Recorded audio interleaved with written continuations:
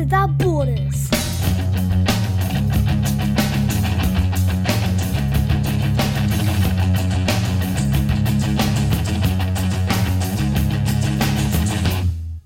Hi, Daddy. How are you? Hi, Daddy. A dedicated dad and long-distance parent, I'm raising 2 boys in 2 countries, and in each episode I invite another dad to join me in a podcast adventure to talk about our journey as parents. We will discuss the messiness of modern dadding and the challenges of long-distance parenting. At the end of each episode, I will be checking in with psychologist and fellow dad Todd Kettner as he shares his insights into parenthood. My name is Blue, and I am a Dad Without Borders.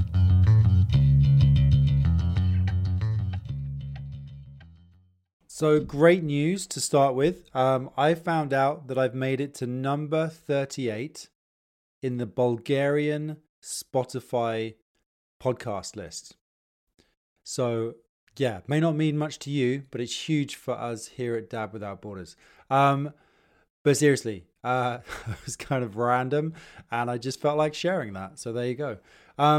Okay, so today there is a really open-hearted and honest conversation with, I'm going to call him Steve-O from Invermere. And who is he? So he's a husband, he's a dad, he's a cyclist, he's an endurance athlete, and he's a podcaster with My Back 40. So go check that out. For Steve, as a dad, the struggle is real. And this is a really, like I say, an honest and open-hearted conversation. And I'm really grateful for him taking the time. So I encourage you to dive into this conversation. And by the end, we were in tears. And Todd Kettner, our professional of the day, has some really fantastic feedback at the end as well. So we get serious about trampolines, FOMO, that is the fear of missing out, and the curse of social media, not sacrificing your identity. We talk about the frustration of getting kids to listen. We also talk about anger issues. And there is some, like I say, some great advice at the end from Todd Kettner around that subject. So yeah, please enjoy. I would really appreciate when dads take the time to talk to me. And when somebody is as open and honest as Steve as well. I just have so much respect and love for him actually. And I'm hoping to do a follow-up conversation. So I really enjoyed this. And I hope you will too. So please enjoy. So let's set the scene. Where are you in the world and who's in your family? So my little tribe lives in Invermere, BC, and it's myself and my lovely wife and our 2 children. Sloan, my little girl, she's 6, and Jasper's turning 8 in a couple months. What are we, April? We're April. Yeah, like 6 weeks. He's turning 8. So awesome. Yeah, pretty cool stuff. They're in the fun zone for sure. Super playful, and you can actually take them biking and do stuff with them, that's because I've got a 2-year-old and a 7-year-old who will be 8 in the summer. So he's really great in the bike parks and at the skate park and on trails now. And I feel like I can really start adventuring with him. It's funny. My 8-year-old boy doesn't ride bikes. He had a really dramatic crash on a run bike right out in front of our house. And dude, I watched it go down, and I just knew that this was going to shape him, and it completely shaped him. And so now he won't ride a bike at all. He has no interest in riding bikes at all. And wow. My daughter's all in. She's just the wild child. She's all in. She'll try anything. She's very athletic and super coordinated. And I really feel bad about that crash, it makes me what really happened sad. Like it was just one of those things. You know what, there's this hill in front of our house, and he's gone down it on his run bike a ton of times, and he's a bit like, I think he's a bit like his dad, where he just gets so distracted. I'm just like, glazed out, just not really paying attention, just brain kind of off doing whatever. And he was cruising down this hill, and I didn't understand why he wasn't reacting to the speed, and he wasn't putting his feet down to brake, right? And I was just like, put your feet down, buddy. Come on, put your feet down. And his feet were like an inch off the ground, and he was going so fast, and he looked up and he was going right for a parked car.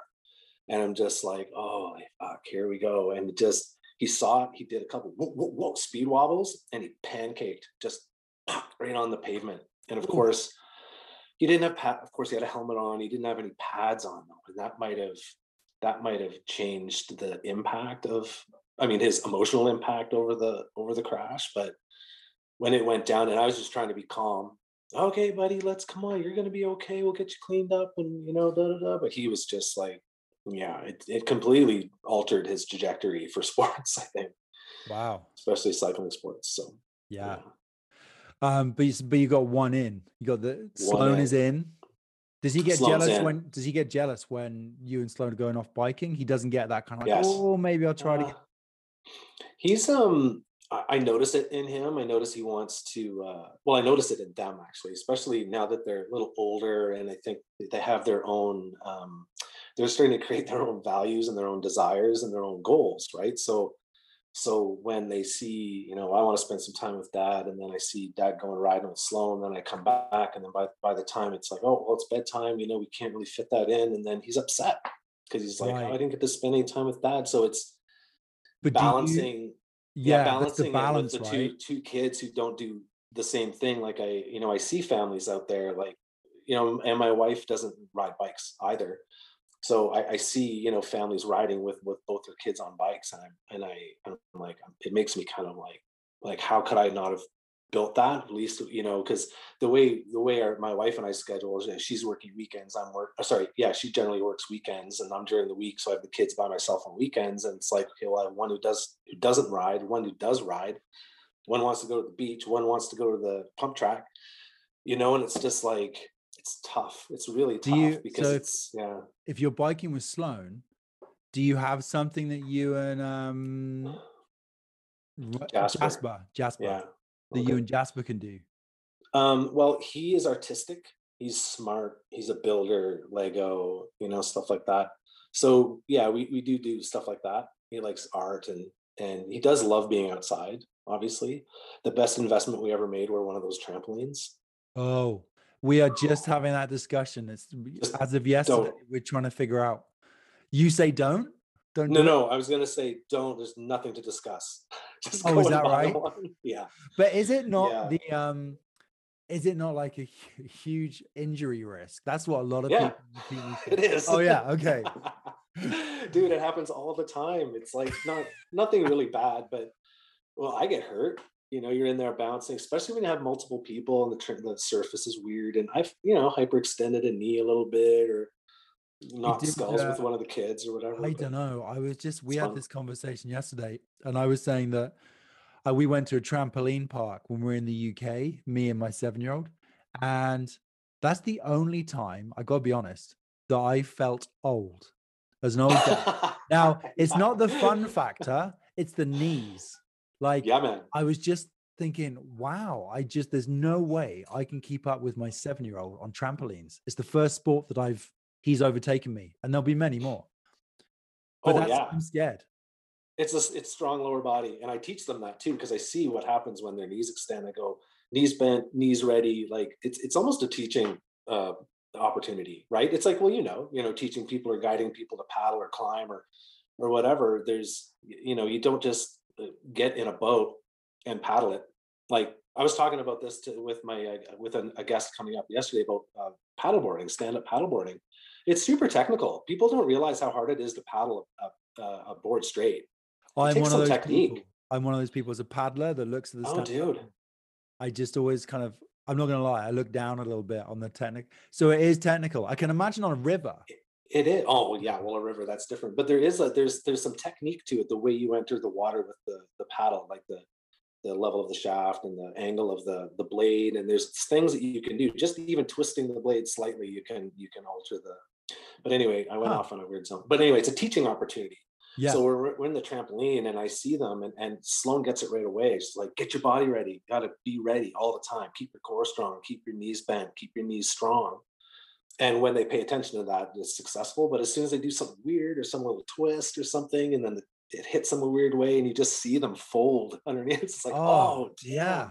damn. I don't know. I'm gonna watch from the sidelines, but I can tell you we had this well, it wasn't an argument, it just a discussion about the size of trampoline, right? So Big 14 Sage is going 14 feet. I'm saying we don't need 14 feet. 12 is fine. Yeah, Look at the we size do. of our yard. But then she says to me, yeah, but I want to be able to do a backflip. I'm Yeah. like, are you kidding me? I'm not getting on that thing. So good luck to her. Dude, You're saying 14 feet. go big. Yeah, you know what? Last year when we bought it, it was actually right at the beginning, not the beginning. Sorry, the ramp up to the pandemic. Right, we're lucky to even have gotten one because this is when like stuff went shut down. You couldn't get any. We couldn't get a 14-foot, so we ended up with a 12. And every time I'm in there, I'm like, I should got the 14. Are you serious? Yeah, you know what? And actually, it would be safer, I think, because you have more space. So if you have you're gonna have multiple people in there. They say one person at a time, and I have we fill ours with argument. balls, man. We put balls in ours, and we whip fun. balls at each other and stuff. We have a blast in there. But yeah, it'll be safer. It'll give you more space if you have 3 of you or even 4 of you in a 14-footer, which might exceed its weight. There's a weight thing, but gives you more space. It's gonna be go big, man. It's gonna be go all the parents on there. I know, right? Hey, let's set the scene a bit further. Let's see if I get this right. You've been married over a decade, right? Yeah. Congrats, by the way, because you survived the 2-year mark. Because if you can get past 2 years, it's not easy. Sloan's 6, Jasper's 8. Your first kid, if I get my math right, you were 42. Yeah. Because you're now 50, right? So yeah, we're similar. Close. Because I had my first one 39. I had my second when I was 44. And if I have another one, I'm going to be 46 plus. Don't do it, right? Are you? I got a question. Are you conscious as an older dad? Because I think before when I had the first one, 39, I was like, whatever, I'm in my 30s. 44, we talked about it. I was saying, well, I'm up for it, but I don't want to wait too much longer because I am starting to feel it. But now that I'm in it, there's so many other dads in our age range in their sort of mid to late 40s having kids. And I know people the other day, a dad was in his 50s. He's got 2 young children, the similar age to yours. And yeah, now I'm like, it's not a big deal. I even took up skateboarding a couple of years ago. So I'm like, it's really in the mind. Like, how do you feel about being an older dad? I'm very conscious of it, more from what it's going to be like, when they get older. And so if I'm, in 10 years, Jasper would be like, well, he'll be 18, teenager, and I'm going to be like 70. No, sorry, 60. Math is hard. So I think about being an older dad, like to teenagers, and what that's going to be like. I don't know if there's a correlate. I think seems to me a lot of people are having children later because they're more focused on travel and activity and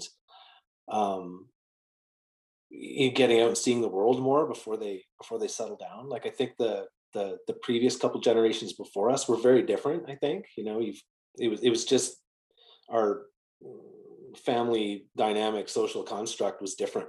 Like say 50 years ago, where it's like, woman stays home, has the babies, dad goes to work at a shitty job he doesn't like for the rest of his life until he retires all old and bitter. Like we don't want that, right?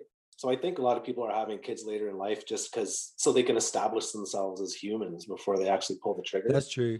I wanted to, what do you think about social media and the FOMO and the fact that there's so many things now that, when I'm on Instagram, I'm like, oh, I want to go up that mountain, or I want to go on that trip to the Bahamas, or there's that surfing trip. And there's so many, I don't know, I feel like there's so many things that we're sort of driven to do now and expectations for our own lives that the thought of having kids is like, how the hell can I have a kid?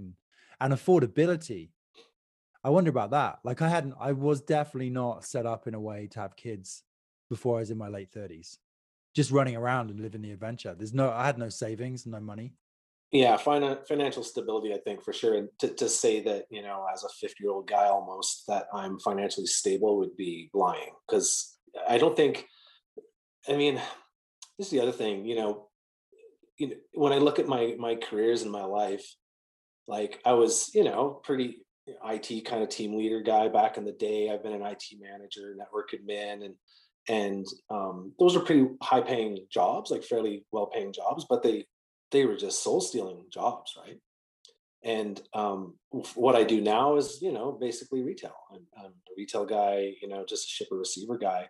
So I don't think you can ever really be financially ready to have a kid. And I don't think they cost that much money.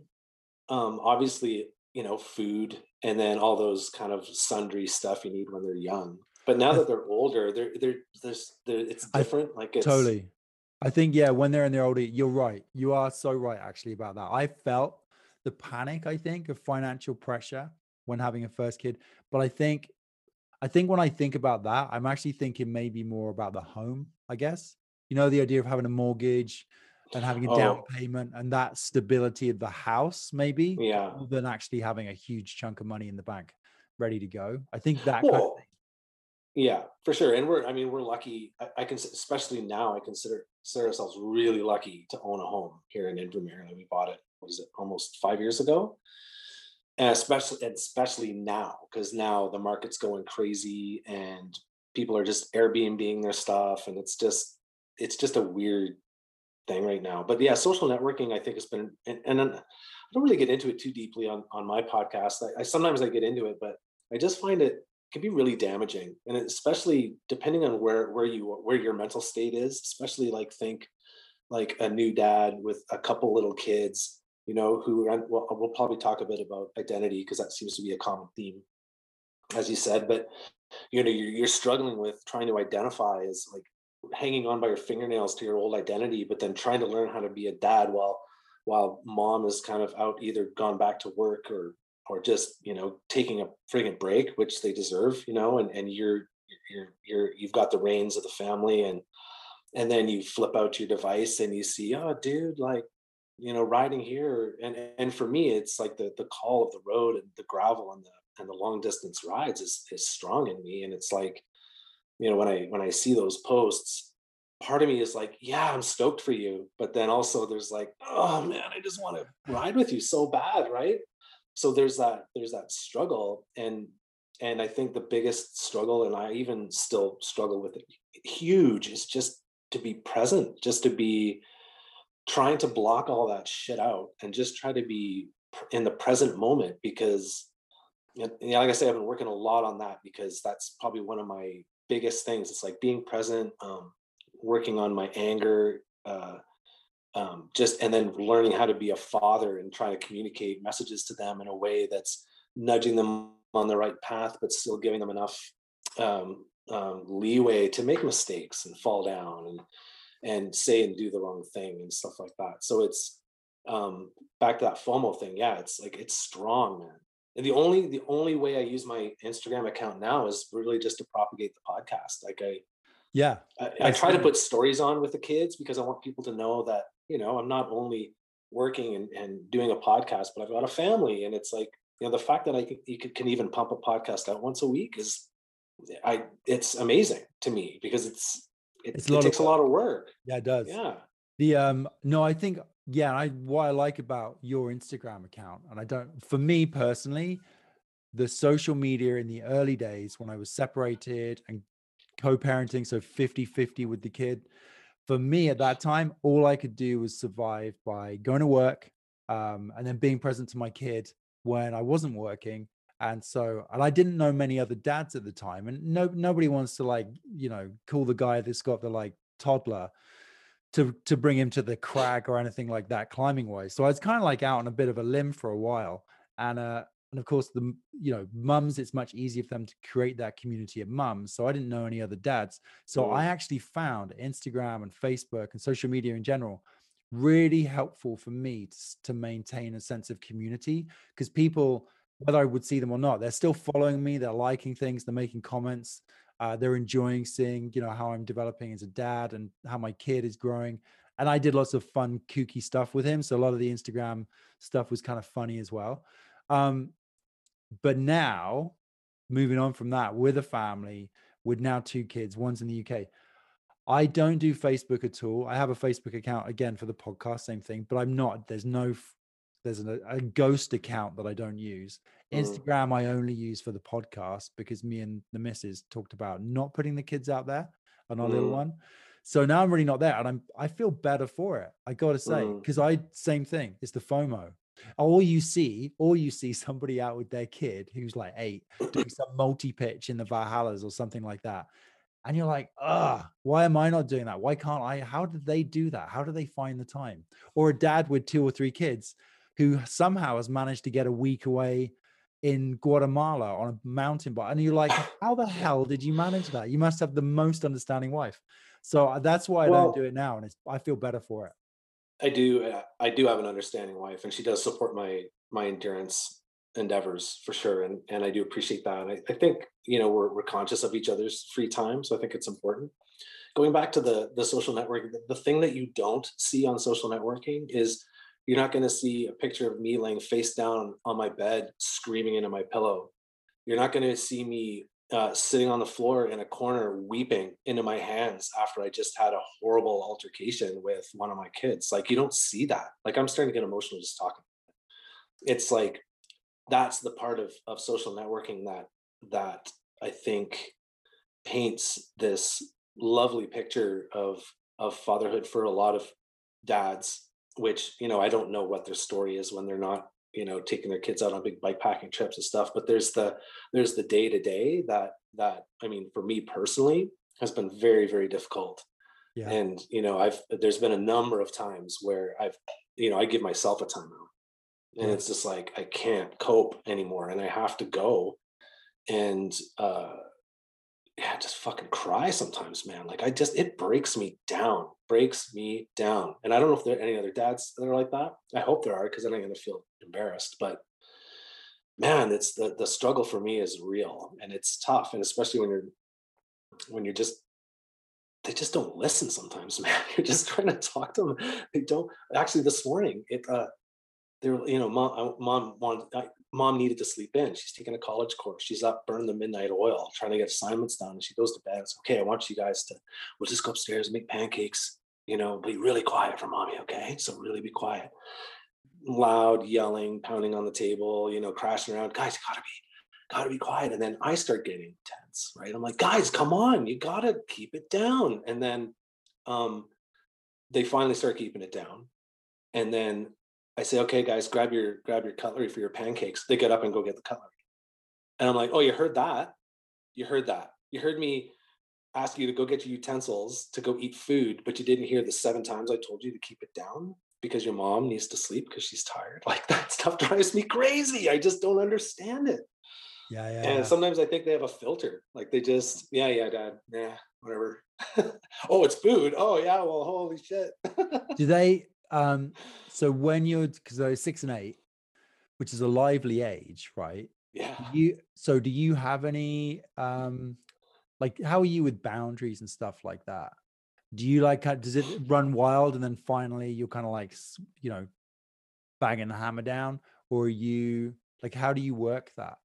Do you have a routine with them daily, day to day? Oh yeah, I think the structure is so important. I mean, I'm sure you know this as well. Like, I've been around other families that you can tell they don't really have a lot of structure around their kids, and uh, and it seems like the later it gets in the evening, they're just nightmares, right? So when you let those kids stay up, they're tired. They seem like they have a lot of energy and they're not tired yet. Then they need to stay up. It's like it's no, that energy is that we get that restless burst of energy when we're tired, right? And Yeah, I totally. think I think a lot of like that structure is so important. So we're very like, and we have clocks for the kids because for a while they were getting up at such random times. So we got them a couple of those grow clocks, and so the sun wakes them gently at a certain time, and that's been great for us for the wake up routine. And then the evening routine, we're very like, yeah, this time, starting to get cleaned up, brush your teeth, read some books, like really starting to, sleep hygiene, really trying to ramp things Yeah. down a little bit. And then in the day, I mean, on a weekend, yeah, it's like, get up, pancakes, cartoons, maybe a snack if they want, bounce on the trampoline now, go outside, work in the yard, walk down to the beach, like just trying to keep them going. Um, Actually, my coach just reached out, Ryan Draper just reached out to me today, and he's like, hey, man, when you fill in your training peaks, make sure you put the type of activity you're doing, like cycling or blah, blah, blah, blah. And I said, yeah, well, they don't have a parenting one.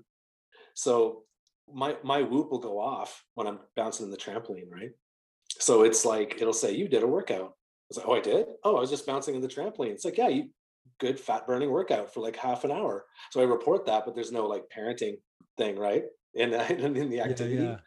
I don't know. I try to play with them as much as I can, but like you say, if I did a big training ride the day before and I'm just done and my knees are racked and I'm just like, I can barely get out of bed, and then you have to play with your kids all day. It's tough.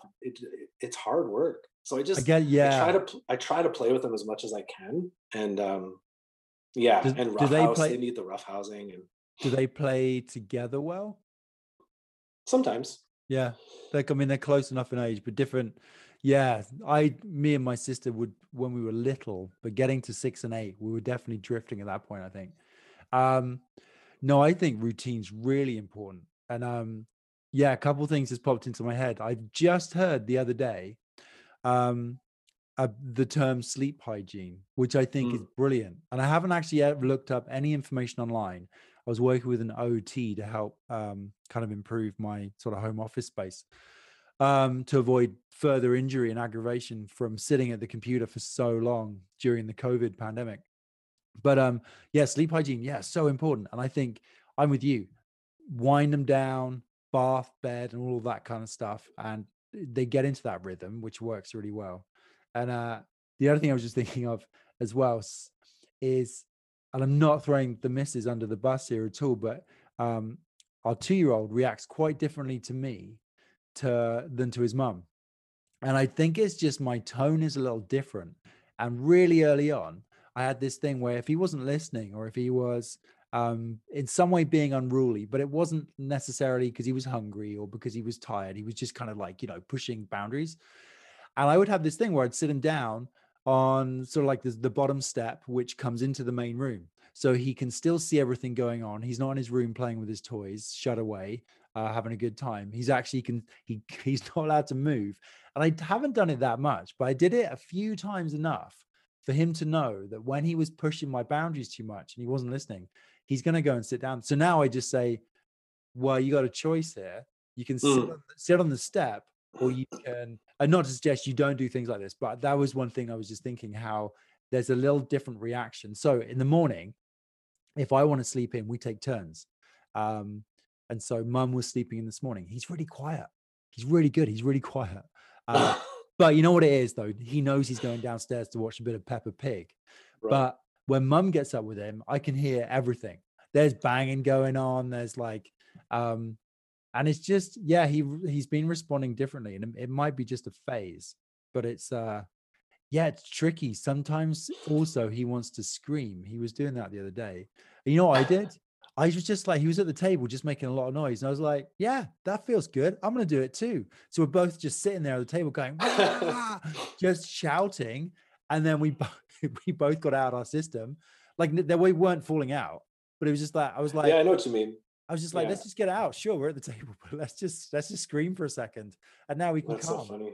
Yeah, Yeah, they can push your buttons. So it's sometimes I meet him where he's at, and other times I'm like, "That's it, done. Like you go sit yeah, down." And he's only 2, so I'm not too hard yeah. on him. But I know, and I think I'm I can be really hard on them too, and I forget that they're only two, and it's hard to put yourself in their consciousness to experience the world. Like you have to think back the way, like even how amazing things are to a kid. Like, and I think of we didn't have iPhones to play with. I know maybe I'm taking on a bit of a tangent here, but like the whole screen time thing. But can you imagine how magical it is to hold one of those things in your hand? It's like a 4-year-old. I'm like, whoa.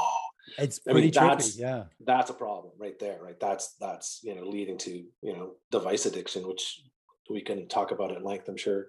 But yeah, I mean, I always like the expression, just give someone enough rope to hang themselves. I mean, obviously that's kind of grim, but like in a workplace or something, you'd want to empower your staff to do as much work as possible to create an effective team, right?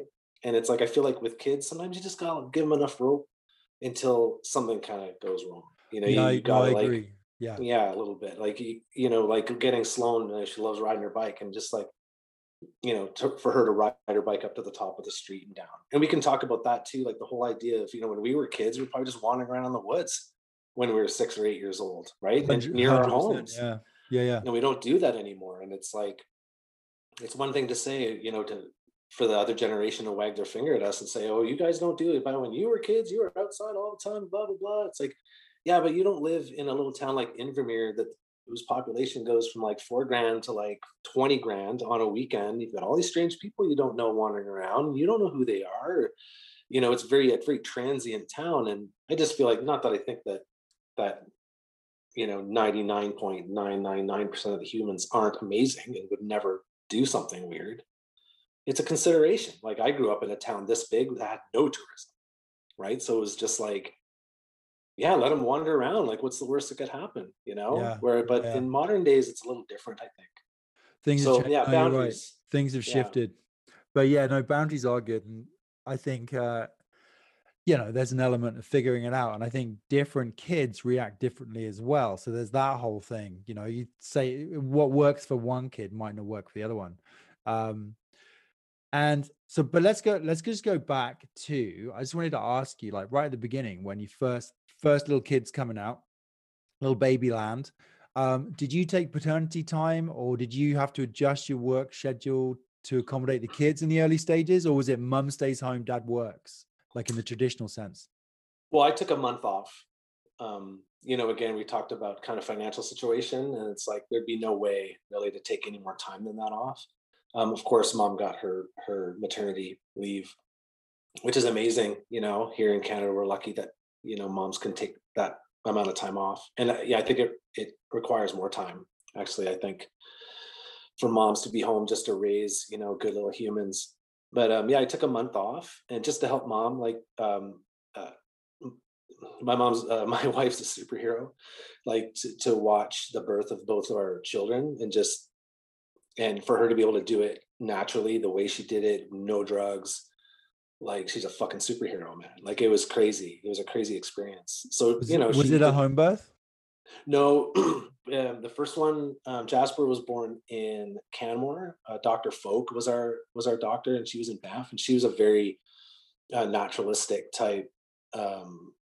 She had obstetrician or whatever. But so the way it went down in Canmore, there's just no one in the room. It's just my wife and I and a nurse, and she was off in the corner not doing anything. And we pretty much, when the show started rolling, then Dr. Folk would come in, and she helped Jasper enter the world. And then Sloan was a bit different. We had her in Invermere because Chris did such a great job with Jasper that we figured, probably go well again here in Invermere. But it was a different experience. There were a lot more people around, kind of fussing around, and yeah, it was a little different. But I can't remember even what the question was. Oh, I took a month off. Yeah. So just to help mom, because obviously there's a ton of recovery after something like that. Like, For man, sure. that's an endurance race right there. Like, just to witness like a human female, like, just endure that kind of stress, physiological stress on their body, and then for them to come out on the other side smiling, holding their baby, it's like, oh my god. Oh yeah. I'd be weeping in the corner. Oh my god, it was so traumatic.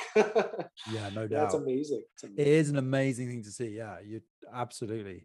And to catch them. Did you catch your kids? No, I didn't in either case. Did you? Just hot potato, like just this little pink, just limp piece of meat. It's just, you're just like, whoa. I remember my wife, when Jasper was born, she had to turn around. She goes, well, is it a boy or a girl? Because I was so awestruck by this No little doubt. human. Yeah. I was just like beside myself. But held them for like 10 15 seconds, and I was like, whoosh, they whisk them away and clean them up. They do. So it was really cool to be involved at that level. It was awesome. Do you did you for a while, was it the case that mum stays at home and you're the one working, like for a couple of years, or like did the kid go to daycare? Like, how did those early days happen? No, and that's kind of why we're scheduled the way we are, I think. So if I remember, she just took her full maternity and then started working part-time on weekends. So Right. at that time I was roasting coffee. So I've always been, for the last decade, I've been kind of Monday to Friday guy. So yeah, excuse me, I'm lucky in that respect. But no, she started working part-time. We decided that we thought it would be very, very expensive. Like, Chris would have to work pretty much full-time to be able to get the kids in daycare, right? So it's kind of like this, well, she'd have to work and make this much money to do daycare, or she could work this much and we could be at home with our kids more. So right. that's what we did. I think the drawback to that is we don't get a lot of family time together, because we're just constantly flip-flopping schedules, and um yeah, so that's been kind of tough. But now, and I've always struggled seeing the big picture. It's like it's not going to be like that forever. It's like that right now, and Change is I just constant. I have a hard time remembering that. I'm just like, oh, it's going to be, it's not. It's when it's like when you're in the trenches, you just think it's never gonna end, right? But then Right. the schedule will change. She got into college, and now she's off weekends, and Totally. her schooling is going towards the better family existence down the road, and she's working hard now, but there's going to be payoffs, and so I keep trying to remind myself, Yeah. each other right anymore. So it's just like single I parents think, in the night, yeah. No, I think that's really important. It's something that I would say that's something I'm good at, is knowing that in 6 months' time, everything's going to look different. And then another 6 months' time, I've always been good at that though, like looking way beyond in the horizon, because the days are long otherwise, Yeah, because the months go fast actually. But the days can, like when you're in it, like it can feel like a long time. time goes so fast. It's Yeah, crazy how it fast time does. goes. But in the day, in And the 5 o'clock mornings, it seems like the clock's slowing down and the tiredness is kicking in, and you haven't had time with your partner on a date to do anything for like months. And we're actually yeah. getting to that point. So do you do that? Because we've been talking about that, and we had a couple of ski dates together, but we're gonna make more of an effort, and we've been talking about it because I think it's really important to nurture the relationship as well, rather than wake up in 10 years and you don't know each other. Like, do you guys manage to find time together at all? Like, even in the No. evenings? No, eh? Well, no, that's not true. I mean, that routine before, it would be like, the kids are down, by 8 o'clock, we congregate in the our little den, and we, watch some TV or whatever, just to hang out together. Yeah. But birthdays, stuff like that, we often get someone to watch the kids. But honestly, for the last, what's going to be a couple of years, we haven't done any of that because we just want to keep our bubble clean, with COVID. And Oh, yeah, yeah, for sure. yeah, we didn't talk much about that really, but that's just been and now everything's exploding again. So I feel like we're being contracted back into our little bubble again, A little bit. just to try to, because we got I gotta stay healthy because I need to work, right? And Yeah. right now I'm able to work. So um yeah, again, I feel like I keep taking us on these weird No, tangents. no, What are you're we good. talking about? Oh, You're good. no, the so we, and then now Chris is in college, so it's like, kids go down, she goes to work. She basically goes and does schoolwork. And then plus Right. during the week, she's fitting in work. So I might come home after work. She'll take off to work at the Outdoor Learning Store, which is Yeah. actually, you might be interested in them. They're a outdoor learning supply store, like books and kits for kids to use for outdoor learning. Yeah, very cool. Very cool. I'm going to Well, make a shout note of out that to right now. OLS. Yeah, Big yeah. shout out to, what's the name of the company? Outdoor Learning Store. Outdoor Learning Store. Okay, Yeah. sweet. I'm going to look that And up. they're doing awesome actually. But so So yeah, there's just your no ships in the night, yeah, passing by. Now, yeah. so it brings me to a question. Do you have any other family nearby that can look after the No. kids or anything like that? No. No, and that's been a huge struggle too. We have my family's in Ontario, and her family's on the island. So us going back to Ontario even for visits, it's just not even financially possible for us to do that. A Right. family of four, I don't know what that would cost, like a few thousand, I guess. But can they come here? And they do, yeah. But now again, since COVID, they're staying, at home, and I'm sure it's horrible for them, right? They want to see their grandkids too. And then we will go to the island every year. And now this year, we were even just discussing it this morning. It's like, who knows what's going to happen, right? If the however many waves, or what wave we're going to be in when that time turns around. But whenever we go to the island, I'm like, man, let's just move to the island. We got family here. We love the ocean. Like I love the ocean, and Chris grew up on the ocean, so Right. it. Um, So if you did that, but potentially you would have people to look after the kids. yeah, so that's a big thing missing, is having that extended family around the kids that So they don't have. a wise dad who is now a granddaddy, a very youthful granddaddy, was saying the other day to me, invest in a babysitter. He's like, just do it. Mm. He's on his third marriage. He's gonna be popping up in the podcast in one of the episodes. But I thought that was a good reminder to me, actually. And then we had that conversation. He's a bit young for that, and the family are often tied up, but we're gonna make more of an effort to try and pull the family in to take him for actually, having said that, tomorrow, that's what's happening tomorrow morning. Grandma down the road is going to take our little one, and we're going to go climbing and jump in the lake, do a bit of a cold water plunge, just for something fun, something just for like 2 or 3 hours. It's so wonderful that you have family around you. Like because it's free. Let's be honest, it's free, and it's also just enabling them to connect with family members who are just different people, right? Just it'll give them a better glimpse as to sorry, they're your wife's grandparents.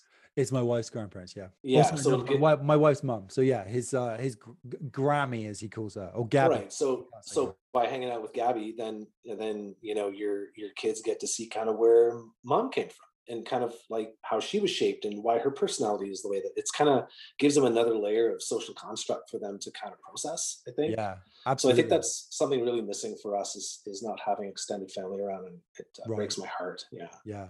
So on that, which is a good segue to ask you, do you, in terms of screen time, which you mentioned, do you use FaceTime and such to connect? Because I found that to be Oh yeah, really, really great way of maintaining actually a pretty healthy relationship. yeah. We do that. We do video chat, not as often as we should. I just find that's something we probably should schedule as well. But both busy families, right? Like we'll call and they won't be around. They call, we won't be around, or we need to schedule that. But we do that. We do Yeah, do that. yeah, yeah. It makes me feel guilty because we haven't done it in some time. Well, So you as know soon what? as we're done here, I'm going to go and do As that. you, yeah, as you were saying, I was thinking actually my mum wanted to FaceTime for Easter, but we just got busy. So maybe Same. we will make the point of doing that. Maybe after this, maybe we'll go call grandma after this. Grandma, And grandpa. and I often wonder what it's like emotionally for grandma and grandpa because they love their grandkids, right? And they it must be hard for them to be so far away, and then also to like I often struggle with guilt of like I hope my parents don't think I'm not calling them for any reason. I'm a neurotic. I worry about everything. But if they listen to this, it's something that it's always on my mind. But then things just like you say, you get busy, or you're just about to call and something explodes, or there's always something. No, a Or when hundred. we call, they go crazy. They Yeah. act like little monsters, and it's just like, okay, well, this is not going the way it should. I found has worked in the past. So I was really good with and I'm sure my mum and dad will be listening to this, but I was very good at doing the FaceTime or Skyping, it was at the time, when I was co-parenting. So I'm on my own. And what I would find was really good for getting the young one engaged, because he was only 2 at the time when I started doing that, was to have him eating. Make sure he's sitting there Mm, at the table eating pancakes or something fun, and then get a game or do some drawing, time it right so they're interested to sit down long enough. But I found that food time is great for keeping the kids engaged on the FaceTime. Maybe not 6 and 8, I'm not sure. But now with a partner and we're both working full time. So yeah, not quite every minute of the day is taken, but it gets busier. But when you're a single parent, when I was a single parent, way easier to schedule that in regularly because I kind of needed that extra support from a distance. mm, And actually, yeah, Skype helps because actually they're so engaged for maybe sometimes an hour, and you can be doing the other chores and things like that while they're mm, staring at the screen, but in a good yeah, way. It's in a not, good way. Yeah, but it's like I was just gonna say you're a very thoughtful dad. I mean, I think I lack some critical thinking skills, but I like your approach to like I don't know, man. I thanks, feel like I'm buddy. flailing. I get a sense that you really got your shit together. Well, no, hang on a minute. This is Dead eye me dad. going through separation, divorce, Yeah, well, that's the co-parenting, thing. repartnering, another marriage, another kid. So Do yeah, it's just a lot of you? life learning. I was thrown Yeah, into the fire, yeah. to be honest. I was gonna say that's even more reason for me to feel the way I feel about your skills because despite having gone through so many challenges, you've been able to kind of really focus in on techniques to make It's your great. dad Yeah. life easier. It's it's not, it's been a journey, put it that way. But you Mm, know what has helped me actually, and I am grateful for this, is my life experience um, in outdoor education. That's really helped. But you know, another thing too, and this is partly the separation divorce thing, is I've been to counselors, you know, and I've been mm, psychologists, and I've sort of been, I haven't read any books, literally no books, looked some stuff up online, but really just looking around me at how people are doing things. And then, yeah, honestly, I think the outdoor education was a big piece of it. I think that really helped me with a few tips and tricks of, um, and not working with the younger kids, but even the older ones, but like knowing distraction tactics, knowing how to shift the energy really quickly so that mm. they you distract them from the meltdown they're about to have. Um, and I think naturally, I'm because it works really well for me. I like structure, so that I know what's happening. So I like nap times. I really keep close eye on like food times and when they need to eat, because if my kid melts down, I kind of melt down a little bit, and I find it Oh yeah. hard. I find it really hard. So I do everything I can to avoid that happening. And now I'm kind of a much more relaxed dad in that sense, because I've been through it once anyway. So with the we've had a 5-year gap, and now I've got the second one. So I've had that time to sort of like Uh, sit back a bit. The gap has been nice. So I can't yeah. imagine what it's like to have kids that close together. Yeah. And you're training on the fly. You're training with your older one as to what you're going to do with the younger one, kind of thing. Yeah, yeah, totally. Yeah, it kind of works Yeah. that Yeah. I think the what did you say there that resonated with me? Must not have resonated because I lost it. I'm way. so gappy It's gonna sometimes. come. It's gonna come. Um, what's about? Two kids learning from one. Damn it. Oh yeah, like just it's funny how I don't know if you feel desperate when you break down, like when you say your kid breaks down and then you break down. Like I just when I envision that situation, I envision myself like breaking down and then like, does this make you happy? Does this make you happy? How about this? How about this? Try this. Is this gonna work? And it's like it gets so frustrating because I think for some men we just don't know how to ease their pain at that given time, where moms just have this skill like you were saying, that the instant change in energy. I'm going to take that away because if you're paying attention, which if you're present, which is sometimes hard to be, and you're paying attention, you can actually see the things starting to happen. You can see it cascading. You can, yeah. And the only the strategy I have, which isn't the best, is I kind of have a 1 2 3 and then I'm out. So if things are going crazy with the kids and I try to catch it and things are escalating, I'll just walk away. I just walk away, and that because it's like giving myself a timeout, and I probably don't do it enough. But because like I said, maybe in our banter at the top of the show, it's one of the things, and you mentioned the therapy is I think therapy is so important depending on what you're struggling with at any time. And I started going to therapy. I dip in. It's not a regular thing for me, but just to find strategies of controlling my anger and my frustration, and and because there's been a couple times where there's been an outburst and I've seen their face, and they're I'm scaring them with my anger. Don't hit my kids. We don't hit our kids. We don't punish them that way. Um, and I never have. And but just sometimes you just get so mad, man. I I get You know so what? angry, But and I'll walk away, and oftentimes the kids will come to me and afterwards, because they said, "Well, that's weird. Daddy just walked away," and then they'll come and they'll gingerly, "What's going on, Daddy?" And I can talk to them. I can say, "You know what? This is what's going on. You guys, da da da. You're fighting all the time. You can't find a solution. Blah blah blah. I can't deal with it. I walked away.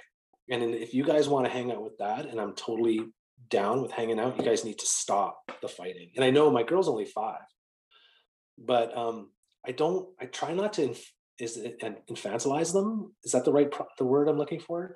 I try not to go, "Honey, you're not listening anymore." Like I can't respond. Like I can't communicate with them that way. So with my boy, I find he's old enough now where I can go, "Dude, you're 8 years old.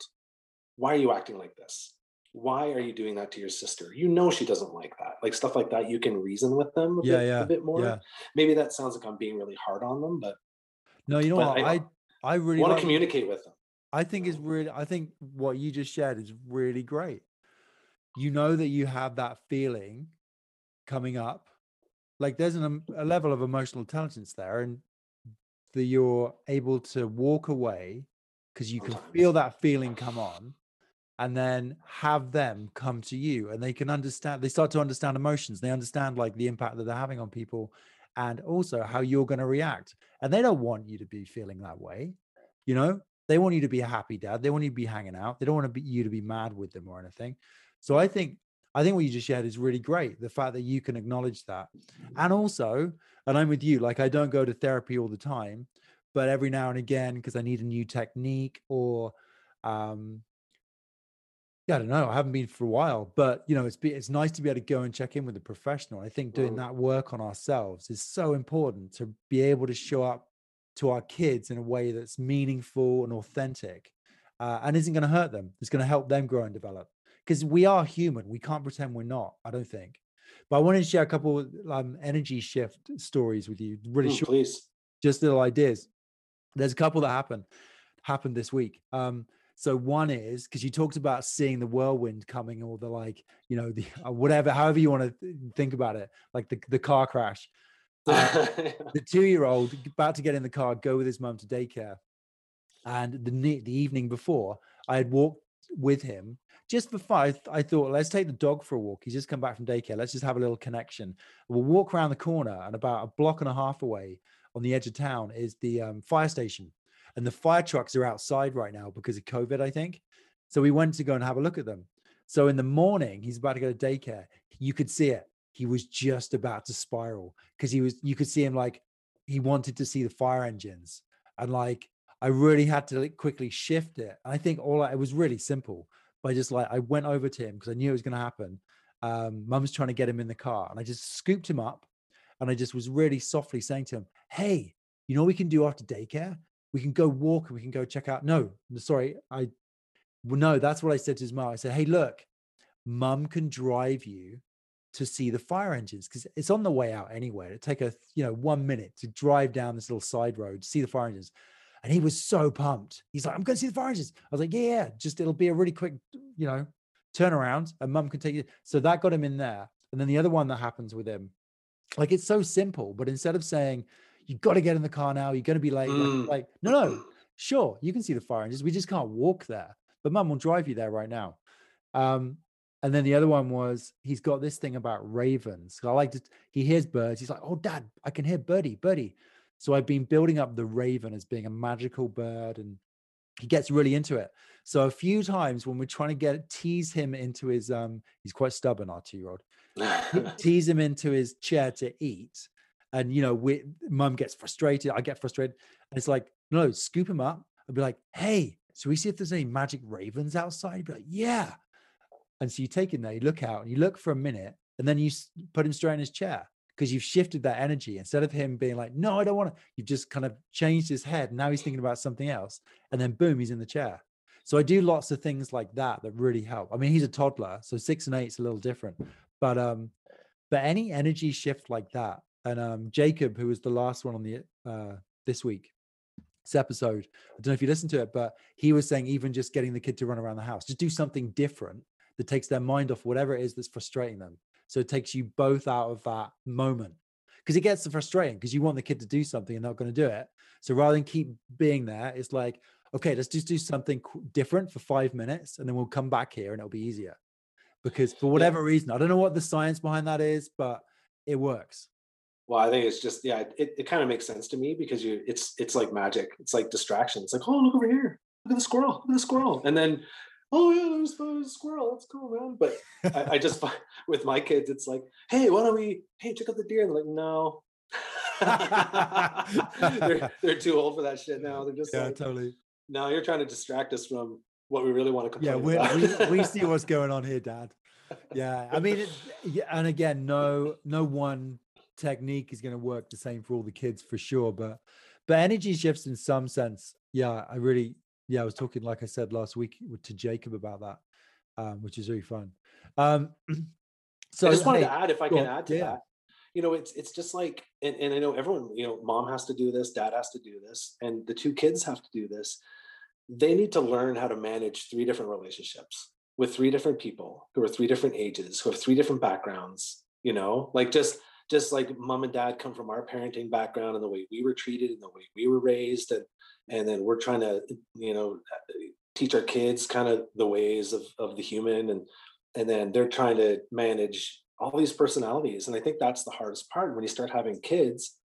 Now it's pretty like when I sit back right now and just think of the space I'm in right now. I've got a house and there's three people upstairs. There's three human beings upstairs, right? All different humans. Like we've doubled our population, right? And in the course of 8 years, we've doubled our population in the house, and it's just a constant shift, right? So it's like these kids need to learn how to relate to us and to their brothers and to mom, and then also try to reconcile how the differences between moms and dads and how they parent differently. Because even though consistency is so important, realistically, I mean, I think at a very high, say, base value level, we parent the same, but the way we approach to get to those different levels is different, right? I For think. sure. Yeah. So, yeah. No, it's an interesting point. You're right. They do have to, there's a lot to navigate. But there's another question I really want to ask you about identity, because I feel like this is something that you've mentioned to me before. So like first, how do you identify it? And like, how has that changed being a parent? Like, did you feel you lost your identity for a while? Yeah, I think so, because even you think about when you're single versus when you partner up, your identity shifts a little bit to manage the relationship with this new person that's in your life, right? So sorry, I just lost my train of thought again, dude. I'm doing that a lot today. Hey, you need another coffee. We're talking about identity, but no, right. So let's start with this question. So I used to identify as the sort of like dirtbag climber, living in the back of a van, and then sort of, I had this adventure tourism business. Yeah. Now that shifted hugely when I had my first kid. Now I know of you through your community with the podcast that you do and your Instagram as the sort of long distance mountain biker, and in general, like a biker, like that's like, cyclist. Is that fair to say cyclist? Yeah, I do identify very strongly as a cyclist. I'm not sure why. I've said this before, but I feel like actually this will ring the bell, I think, for why I feel this way. But when I'm on my bike, whether it's for 2 hours or for 24 or for 5 days or however many days, if I'm racing something, it's the only time in my life, in my current life, where I feel I'm fully in control of everything. I'm in control of everything. I'm in control of how fast I go, if I stop, if I eat, if I poop, where I'm going to sleep. I'm in control of all of that. I can control that. And then suddenly you're in managing those three relationships again. And namely, you've successfully probably managed a relationship with your wife because she's still with you. So you're really trying to manage the relationship between your kids, right? And that means there's just a lot of sacrifice, right? So, and you can't control that. And I think that's you can barely control the kids, the way they think, what they say. Like, you're just constantly trying to teach them. You're always teaching them. So yeah, your identity slips away a little bit. And I think for me, cycling is such a accessible, convenient thing to do that I've really been able to still maintain my relationship with what I think. I'm an athlete and I ride bikes, and for me, I stay fit because I want to look good for my wife and for myself. I want to stay healthy. I want to live a long time. I want to also set an example for my kids. Even though Jasper doesn't ride bikes, he sees my passion for this activity. He probably can see how there's a mood shift when I come home from that. And then Sloan, it's inspired her. She likes riding with daddy, and that's fantastic as well. And I think that you can't give it all away. You've got to maintain some semblance of who you once were, even before your wife. You know what I mean? Like, you have to, we have to maintain who we are and try to show our kids that, yeah, we're all different. We all have different passions and different experiences. And me going away for 5 days, sometimes in the summer, it shapes me and it allows me to grow, because even though I'm 50, I'm still growing, I'm still learning, and so I think that's why it's so important to maintain a little bit of identity, is just as an example to to your kids. Yeah, And I and think my that's a dad really was good point. like that. Like I Yeah. remember my dad, he was running, he would be cross country skiing, after a back injury, he was walking all the time. That dude, he's 70. How old are you, dad? 75, 76? And the dude's still walking like 5 miles a day. Right? He gets after it all the time. And that's why he's in such a good shape. He's a fit dude and he gets after it. So he's inspired me. My mom was the same, super active. Yeah. They were always playing tennis or doing their individual things, but they always had an activity or a quote unquote sport, if you will, to we need it. We need our own passions in order to just Totally. burn off the creative energy and whatnot, right? So it So sounds to me like you've managed to maintain that.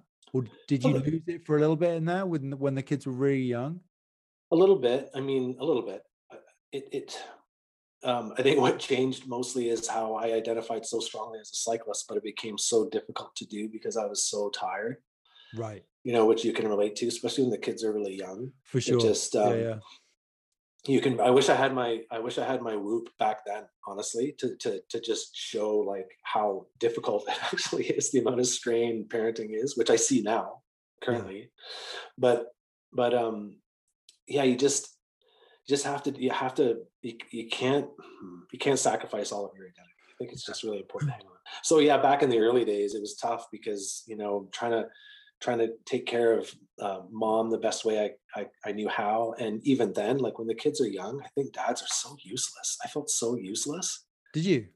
Oh, dude, I felt. I mean, other than cooking, and I'd cook and I'd clean, I'd help in laundry and do all that stuff. Like in terms of with the focal point of being taking care of the kids, I just felt like because they're bonding with mom, so and I would hold them, and I don't know, man. Like I said, I was fumbling, right, just fumbling trying to make my way through fatherhood, and I see my wife is just like she's just on it. It's like it's so innate, it So seems, to the women. I got a couple thoughts there. Do you one thing I want to say, I think I feel now I don't I don't know you well enough to know this. I feel Careful. like yeah, right. No, But it's fine. I feel like you're a little hard on yourself Oh yeah. because I think sometimes you just have to be that rock, the steady rock that is doing the laundry, doing the cooking, doing all the chores, so mum has space to do the parenting piece. And sometimes that might switch around, but sometimes that's what we do. Like we kind of bounce back and forth. Mm. But even just the steady kind of anchor rock, I think is really important. And it sounds to me like you were covering some of those bases there. Um, but the other thing too is, do you find yourself like just supporting mom? Like, does she kind of, if she's really like you were saying, snap, snap, snap, she's got it, she's on top of it. Do you just feel yourself more in the supportive sort of role and trusting her parenting instincts? Oh yeah, I always trust my wife's parenting instincts. I mean, honestly, it's most decisions around parenting, I think, are hers. I find, um, uh, and I just feel like sometimes I'll say, "Well, why don't we just do this?" And then she'll say, "Well, A, B, C, X, Y, Z," and I'm like, "Yeah, you're right. You're right." I admit it. I admit it. So, I mean, in terms of support, I never use the blue pink job around the house. We're not allowed to use that term, but it's like, I want to take the role of, I'm a good cook. I like to cook, even though the kids hate everything that we make. It doesn't matter what we make. Well, hang on a minute. You Um, make pancakes regularly, do you not? Dude, like I don't even eat the fucking things. I don't eat that stuff, right? So I make them food. I haven't had anything to eat today yet. It's 11 o'clock here. It's just I don't eat pancakes. I don't eat flour. So But that they're these little furnaces. But yeah, I want to do those things. Like that's been, when they get older and I think about Saturday mornings, it's like dad making pancakes. Dad always made pancakes. That's just what we did. exactly, And we that's watch huge. cartoons and Yeah. yeah, so you're right. I am really, really hard on myself, and I'm high in neuroticism on the personality spectrum. Very, very, and that's a lot where the therapy came from, and that's a lot Right. where the anger stems from because I feel like I'm never doing a good enough job. I'm failing this, I'm failing that. I just feel like that all the time. I don't know why. Yeah. Well, from everything Um, you said, you're not flailing at any of it. You're just doing what I think is really important, which is growing, continuing to grow as a person, as a yeah, parent, because really they will see that. It's like you yeah, walking away from them, right? Like you've yeah. now maybe you didn't always used to do that, but whatever with friends and things, but certainly it sounds like you're growing and you're learning through that Oh, experience. Like It's It's all good, constant. positive stuff. Yeah, Yeah. it is And constant. this is something I heard, like wish I could cite it correctly, but it's like I'm doing the best with what I've got. I'm doing my best with what I've got where I am. I'm doing the best that I can right now. That's all I can do. And then that's why what I beat myself up about is when I'm not doing my best, and I know after I haven't done my best that I didn't do my best, then I beat the shit out of myself because I know that it just seems like there's so much pressure on parents, but so much pressure on dads to make sure you're not fucking your kids up, right? Just to make sure that you're not shaping them in a negative way with your own behavior, which we're all still working on. Like Yeah, man, yeah, yeah. it's a lot of pressure. I feel Maybe, like. you know what I like that my partner's better at this than me. I will join in sometimes, but she has a dance party sometimes in the mornings, which is what Jacob, the dad on the last show, I forget which episode, but he was saying he was doing that when the kids were young. It's like every morning, just like put music on and just get crazy and dance around and just kind of like bring the energy up, as opposed to starting the day with the kind of like the grumps and the groans. When you're going for the coffee and you just kind of like, oh, here we go, another parenting day. Like, I really love the idea of like dancing in the mornings. Is great. When we I do do too. it, it's great, and the kids love it. Jacob sounds like a morning guy. Because I didn't ask that him. sounds I'll like have the to ask him. last thing I want to do in the morning. I tell you what, it's not easy sometimes. But again, Dude, no, it's for not. me, it's like the outdoor educator, right? Because you're camping 7 o'clock, you got 16 kids around your tent. You just can't. You learn just to like snap into it. But it's not easy, and it's not easy on a Saturday, that's for sure. Um, Hey, listen, how Yeah. important has your podcast been? So, like, how have you managed? You find time for that on a weekly basis. How important is that for you, maintaining your identity and connecting with your community? So the podcast has connected me to this group of people who are with a similar mindset, which I think is really So, important. so let's name drop the podcast, which is My Back 40, right? Yes. So it's funny too. My back 40, I've gotten a couple comments. It's like, so it's about people with bad backs over 40. So the term my back 40 means the back 40 acres of the farm. So when I say, oh, I'm gonna go ride my back 40 later, I'm gonna go just do the local trails in my quote unquote backyard. Of course, my backyard is this tiny marble that's floating in space. That's my backyard. So I just want to talk to everyone about just endurance athletics and training and nutrition and performance and pushing limits and mental health benefits of movement through nature and stuff like that, just like talking to interesting people, right? And I think having these conversations, like the conversation we're having right now, which is intensely enjoyable. Blue, thanks so much for having me on. I think it just feeds something for me, like being able to talk to another dad with a similar mindset, and we can learn from each other. I've learned a lot from you today.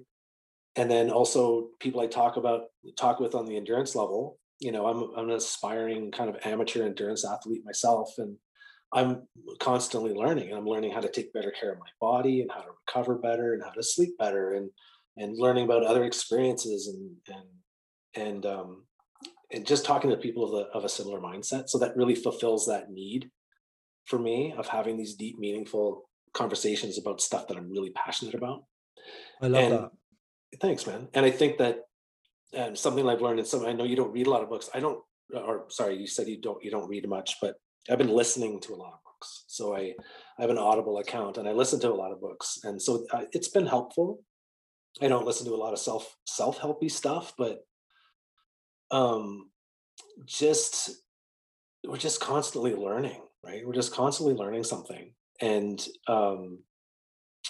then I like learning and then sharing my experience on the podcast as well. Like, oh, I've changed the way I eat. And this is what I'm experiencing. Or I think that's brilliant.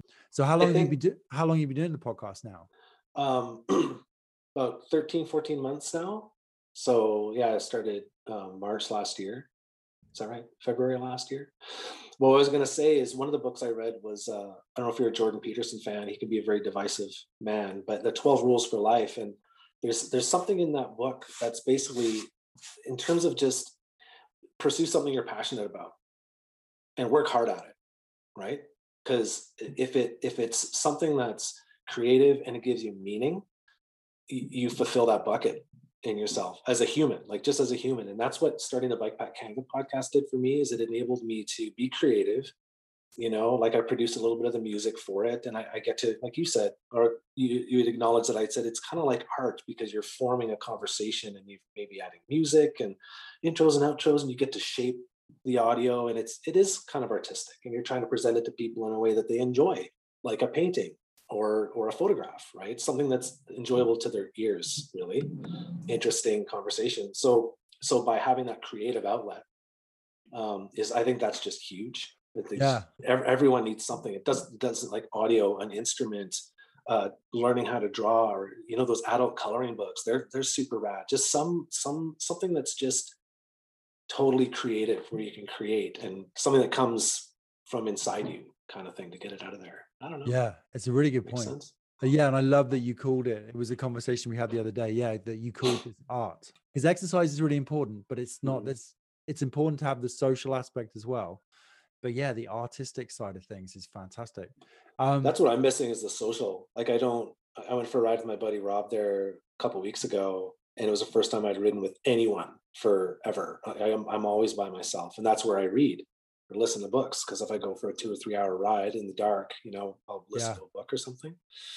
But yeah, that's something that's missing, is a tight camaraderie with friends. Yeah. I do. No, I'm the same, actually. And I have to remind myself as well, or maybe this is an excuse, but there has been a pandemic. Although there's still things you can do outside and things. It's just hard to chop up the week in a way that I get enough time to do that as well. Because you're right, I miss the camaraderie. But I mean, I have a really awesome partner. We have a good laugh together as well, but we still need time to go and spend with other friends. But I think you have to be mindful about all this stuff, right? Like, you have to put the extra effort in now as a parent, I think, to find that time for yourself and for your activity and for your art and for your friends. I mean, it goes on. There's such a long list of things, which brings me to one of my last questions, because I can hear my little one down below starting. Oh no! I know. Yeah, it's the witching hour, the morning witching hour. But with your podcast, you're talking about nutrition and fitness and all that. So it sounds to me like here you are saying, well, I'm going to be 60 and, my kids are going to be 18. How will I keep up with them? But you are actively, and I'm getting better at this as I get older, but you're actively staying fit and training. Like, do you have like a weekly schedule or a daily schedule? How does that work? No, I don't. I find it too hard to do that. So actually, that's not true. When my wife started going to school, Wednesday became a penciled in day to ride. So I know that one day a week I have that time for myself, and that's been invaluable. And like what you were saying, just in that end of that last segment, was like, making the time, scheduling the time when you can. It's like, it has to become a lot more conscious. You have to be more conscious about making these decisions, and the other thing was like, you have to just talk to your partner about it. And it's like, I'm going to go for a ride. See you later. No, it's not like that anymore. It's like, okay, I want to go for a 3 hour ride. Is now a good time? Or should I go in 2 hours from now? Like, that's the way I try to approach it, because I'm not an asshole. I'm not going to just take off on my wife and leave her, like, because I want her to do that kind of stuff too. I want to go out with the girls for a walk. Is that okay? Can I go now? Like, just bouncing it off your partner. But so we don't have a schedule, but being physically active has always been part of my life. And I've been in good shape and in shitty shape, but I've always rode bikes. I've just always found so much joy and pleasure in doing that. So I fit that in. And also, playing with the kids is just kind of fun. And I think that's what they get from dads, is the rough play. Like we're generally, things don't end well when we play. Someone always knocks skulls or gets hurt, or on the trampoline, probably, are getting kicked in the junk all the time with those kids, because they're learning how to play in that way, right? So they don't know they're learning those are other boundaries. Totally. Boundaries, yeah. So I can play pretty rough with the kids, and like even yesterday we were on the trampoline. I just stopped for a second. It's like, whew, I need to take a break, man. I've been running at like 140 beats a minute here for like half an hour. I got to take a break. Well, they're gonna keep us young, aren't they? That's what I always think. Well, Like you're totally. driven more to stay fit Yeah. because you want to keep up with the kids, as well as your whatever the passion is. Yeah, of course. And I want to stay like I want to be able to do like or something I heard on like a Peter Attia podcast is like you want to be able to get down on the floor and play with your kids and be able to do that. Like if you can barely get out of your chair at say your job because you're sitting too much, which I'd highly recommend getting a stand-up desk. Um, if you're having these issues and you can't play with your kid, you need to address those issues. Like I need to get in better shape or change my work environment or do something so that I'm taking care of my this 100%. one and Yeah, only body that I have that's going to have to last the next few years. And for am I going to sure. be able to pick up my grandkids when they have grandkids? Like Yeah, I it's want to so key. stay looking good. Fight the So dad bod. Fight the dad fight bod. the dad bod. It's just a myth. So listen, you get your Wednesday for riding, great. But are you exercising outside of that? Do you have a run bike at home? Do you have anything like that that helps? I don't have a trainer. I just go outside. And Yeah. if I'm not riding outside, and I've got a good set of lights, so I'm quite accustomed to riding in the dark, which happens quite a bit. Now that summer's upon us, I'll be out in daylight more, but with the kids and the schedule, especially through the winter, I'd constantly be riding at night. That's the thing for me. It's finding things that are really accessible now. And not so for us, it's like, yeah, mountain biking. So we're having big discussions about getting mountain bikes, but it's money. It's not Yeah, easy with that. yeah. But my missus was a big mountain biker when she was younger, so she wants to get back into that. But yeah, just finding things that are really accessible to do, and sometimes acknowledging that some things I want to do, and there is some climbing locally, but it's it's far. You got to drive a distance anyway to find good climbing. Let me ask But you a no, question. yeah, Actually, as a climber, yeah. I consider climbing a high risk activity. Did your level of risk that you usually Oh, assume on activities change when you have it's kids? changed. Like in Yeah. terms of backcountry skiing, I haven't been doing it much, and I used to be doing it on a regular basis, but now we will get back there. But yeah, it's just the high risk factor of the avalanches, obviously. Um, so it has changed. It has definitely changed. Yeah, yeah, it's interesting how that changes. I mean, it changes a little bit with age as well, and but Yeah. also from a mountain biking standpoint, I can remember starting, because I kind of biked in Squamish and Whistler, and that's epic riding, right? And I drop into some pretty crazy stuff there. And now whenever I go and visit, if I ride my bike in those areas, even on the island, I'll look at stuff completely differently now. Like and I'll think to myself, am I going to be able to pay my mortgage if I attempt Oh yeah, this? well that's another thing, Like right? Yeah. the mortgage check, Yeah, it's yeah, just like, totally. not worth it today. Oh man, adulting, eh? Adulting. Adulting for sure, man. Yeah. Yeah. So listen, we're gonna have to do a part two. I know that already because there's a bunch of things I want to chat about we haven't even got to. Super fun chatting. So I got one last question for you. Okay. And that question would be, if you had advice for someone who is just about to start out as a dad, what advice could you give them? Or even That's if a hard question. if you could tell yourself, whisper in your ear before number one came along. That's a loaded question for me because I never really wanted to have children. But I met a woman who was awesome and she wanted to have babies and we had babies. I guess make sure you really want it. Make sure you really want to have kids because it's hard.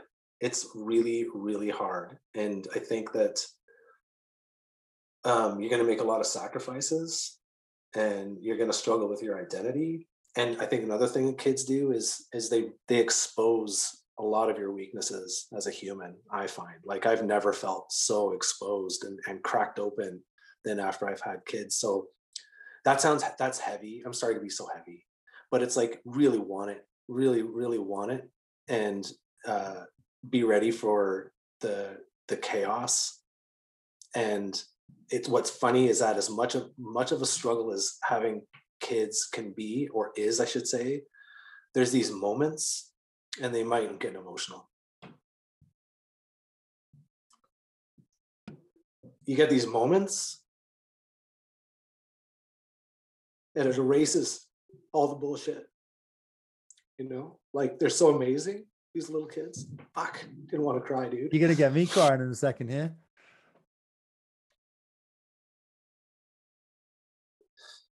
That's awesome. My therapist called me emotionally raw. I love that. So, Hey man, it's good to be authentic, right?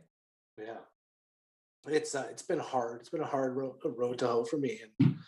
But they have these moments like, my daughter's giving me lip about something and I got sarcastic with her. I'm just like, oh, sure, Sloan, let's just go and do that. That's a great idea. And we can, well, I don't know what it was. It was something super crazy. And there was a pause and she goes, Dad, are you being sarcastic? She's 6, right? And I'm like, yes, good job. So there's these moments that like they can be so difficult, but these small little moments happen that just make you so proud and so like, okay, I think I'm on the right track. I think I'm doing something right if this is happening. So sorry I got emotional there, but no, man, it's good to be real. And you know what? Everything that you've talked about, I just think you are actually doing a really great job as a parent because you're so aware of yourself and everything around you that's going on. And thanks, with that, you're working on it, right? Like every day. The only thing, so I'm going to add another whisper in your ear before you, which you know anyway, but is the reminder too to anybody out there that's going to have a kid or is in the middle of it. Change is constant, like it's everything's changing. You think it's like you're in the worst and the thick of it, but in 6 months it's going to be completely different. And I find that does help to make those days pass and move everything forward. But yeah, it's like, there's just an endurance athletics thing. It's like and I've said this so many times, and I remember Leonard Pretorius saying, he's the BC Epic organizer, for every low, there's always a high. There's always a high coming right after it. And it could be right now, it could be moments from now, or it could be a week from now, but whatever that high is going to be, it's going to fill your buckets. So, when you feel really down and you feel, like useless or like you're flailing or stumbling around, it's like, you're going to get it. It'll come around. And our kids are so adaptable. We don't give kids enough credit, man. Even like young children, they're wired to survive, and they're so adaptable, and they're so understanding and so unconditionally loving that in a lot of ways, they'll always love you. They'll always love you. Yeah, that's a great way to end. And I think I 100% agree. They're wired to survive. And it is true, right? They're going to be okay. So sometimes I think everybody has to give themselves, a bit of a breather sometimes when they're feeling like they're not being a good enough parent, because we all do feel like that at some point. But at the end of the day, if you're working hard at it and you're like you are, then you can't fail. Thanks, man. Nice to hear that. I appreciate it. No, you're doing great. And it's been so fun to chat. And I mean it. Yeah, let's do this again, because I've got much more with so many more things we can talk about that we didn't even get to. So, yeah. Well, pencil me in, man. I know you're probably a lot of people that you're talking to. And I think really honored to be involved in this little community that you've built. Big community, probably. And I think what you're doing is so important, Blue, like to bring information and just starting a conversation amongst dads where we can just learn the craft and be better dads and humans and people. Like, what you're doing is great. So thank you. Thanks, buddy. No, great to talk. And I can really hear the 2-year-old bounding up the stairs. Okay. So he's done well. He's done well. I'll go and give Mum a bit of a break. But hey man, have a good weekend. And you too. Let's keep in touch. Yeah, pencil me in for another one. I can't Definitely. wait to talk. That'd be awesome. Yeah, man. Right on. That's great. Cool. Okay. All right, Steve. Yeah, great to connect. You too. Have a good weekend. And now for a check-in with my favorite psychologist and fellow dad, Todd Kettner. So yeah, Steve, I had a really touching conversation with Steve. And it was really interesting to hear and I think a lot of mums and dads, both ways can relate to the struggle that he's had at times. In that feeling of maybe he's just flailing. I called him on that a couple times. I think he's doing a great job from everything I heard from him. He's really working towards being a more conscious and aware parent. But he gets frustrated. And when he gets frustrated, he can kind of feel himself, kind of the anger coming to the surface. So he'll just leave the room. And then the kids will always go and seek him out to find out what's wrong. So I'm wondering, why don't young kids listen? Are they testing you? Is it because they're learning to make their own decisions and build their autonomy? I feel like my little one right now, a little different to the first. I feel like he does that because honestly, I have to just wait almost 30 seconds. And then come over here now. I need to get your coat on. If I push him, he's going to erupt. But if I give him like a little bit of space, it's like he's thinking about it. He won't even look at you. And then he'll come over to you in his own time. So is that part of what's going on there? Or is it just they have hearing issues because they're young and whatever? like what's going on there? Like, is that part of it, do you think? Is like, I'm trying my own boundaries here. You got your boundaries, but here are mine. Like, what is there something there? Yeah, spot on. And I'm almost, happy to guarantee, not being an audiologist, that their hearing is better than ours as we approach middle age and lose those high pitches. And, it's what kids do. It's they're testing things out. They're seeing where the limits are. They're following their own interests without the neurobiological maturity to put the brakes on their impulses. So dad wants them to get a coat on. Kid doesn't want to get the coat on. Kid's going to do what the kid wants. Unless there's guidance, right? Unless there's kind of encouragement, the patience of it, right? Later on, we're adults and, someone says, hey, let's go. I'm in the middle of something. I don't feel like going. But I'll say, give me a minute. I'll be right there. Or I'll say, sure, I'll be right there. And I'll put a pause on what I'm doing. That's actually important because we've learned this ability and, our prefrontal cortex is developed to the level that we can impede our natural, animalistic impulses, which is to do what I want when I want, as long as I'm eating, breathing, sleeping, and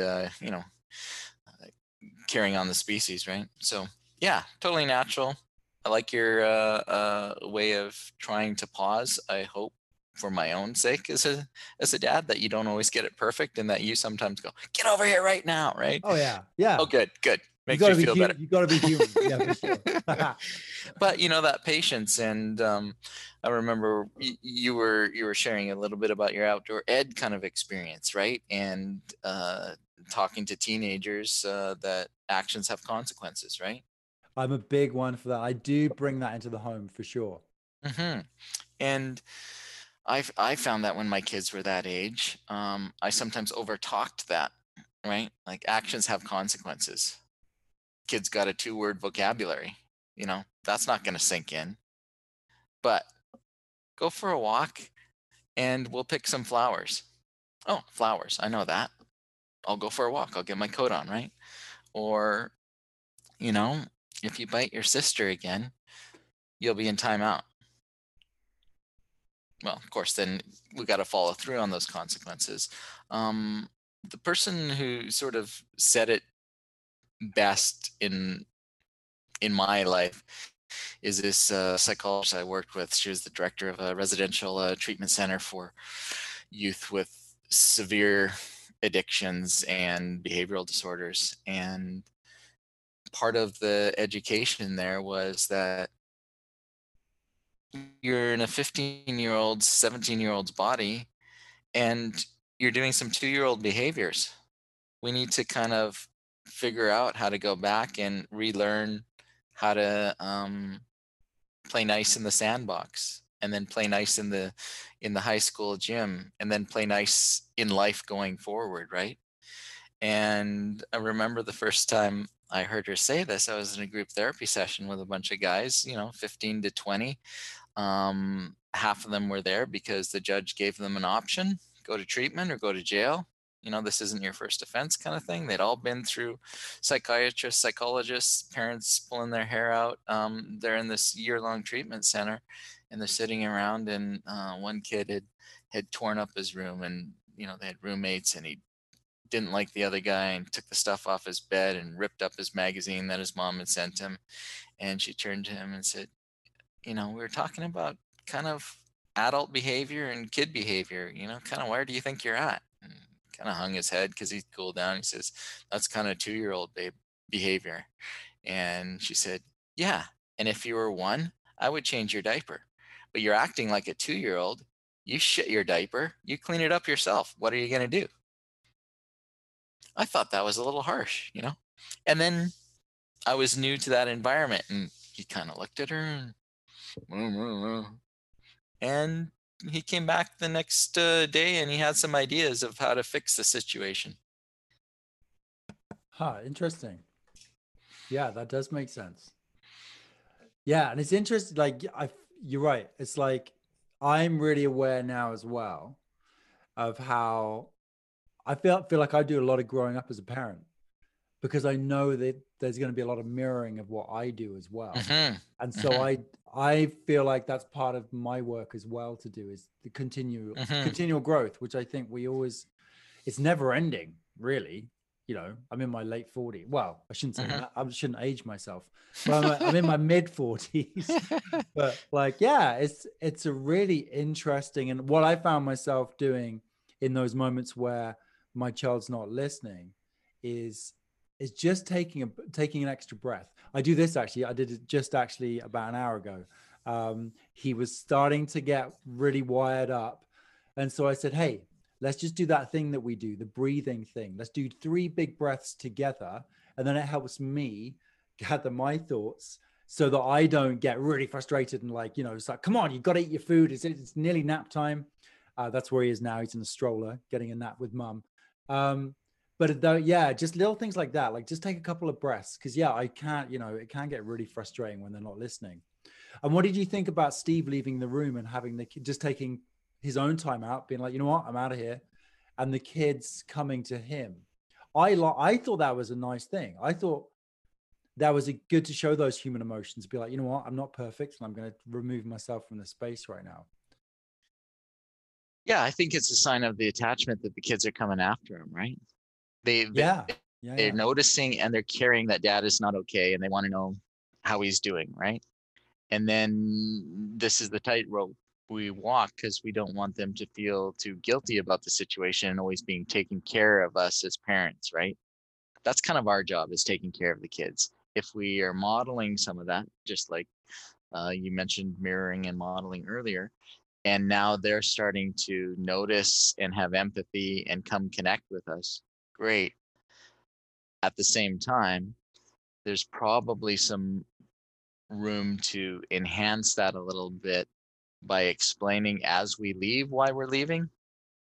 And that will, I can just imagine saying, you know what, Clinton, that was not okay. And I've told you that before, and I'm really frustrated right now. I love you, and I'm going to take a break right now because I might say something that I don't want to say that might hurt your feelings, but I'm going to be back in 5 minutes. Okay. Yeah. And then we'll talk. Yeah. Or I'm going out in the yard. I'm going to split some wood. Come find me and we'll make some kindling together. But I need 10 minutes. Here's the egg timer. Come find me in 10 minutes. So that, there's an explanation. So kids don't do that semi-automatic thing of dad doesn't like me because I'm a bad person. He's going away.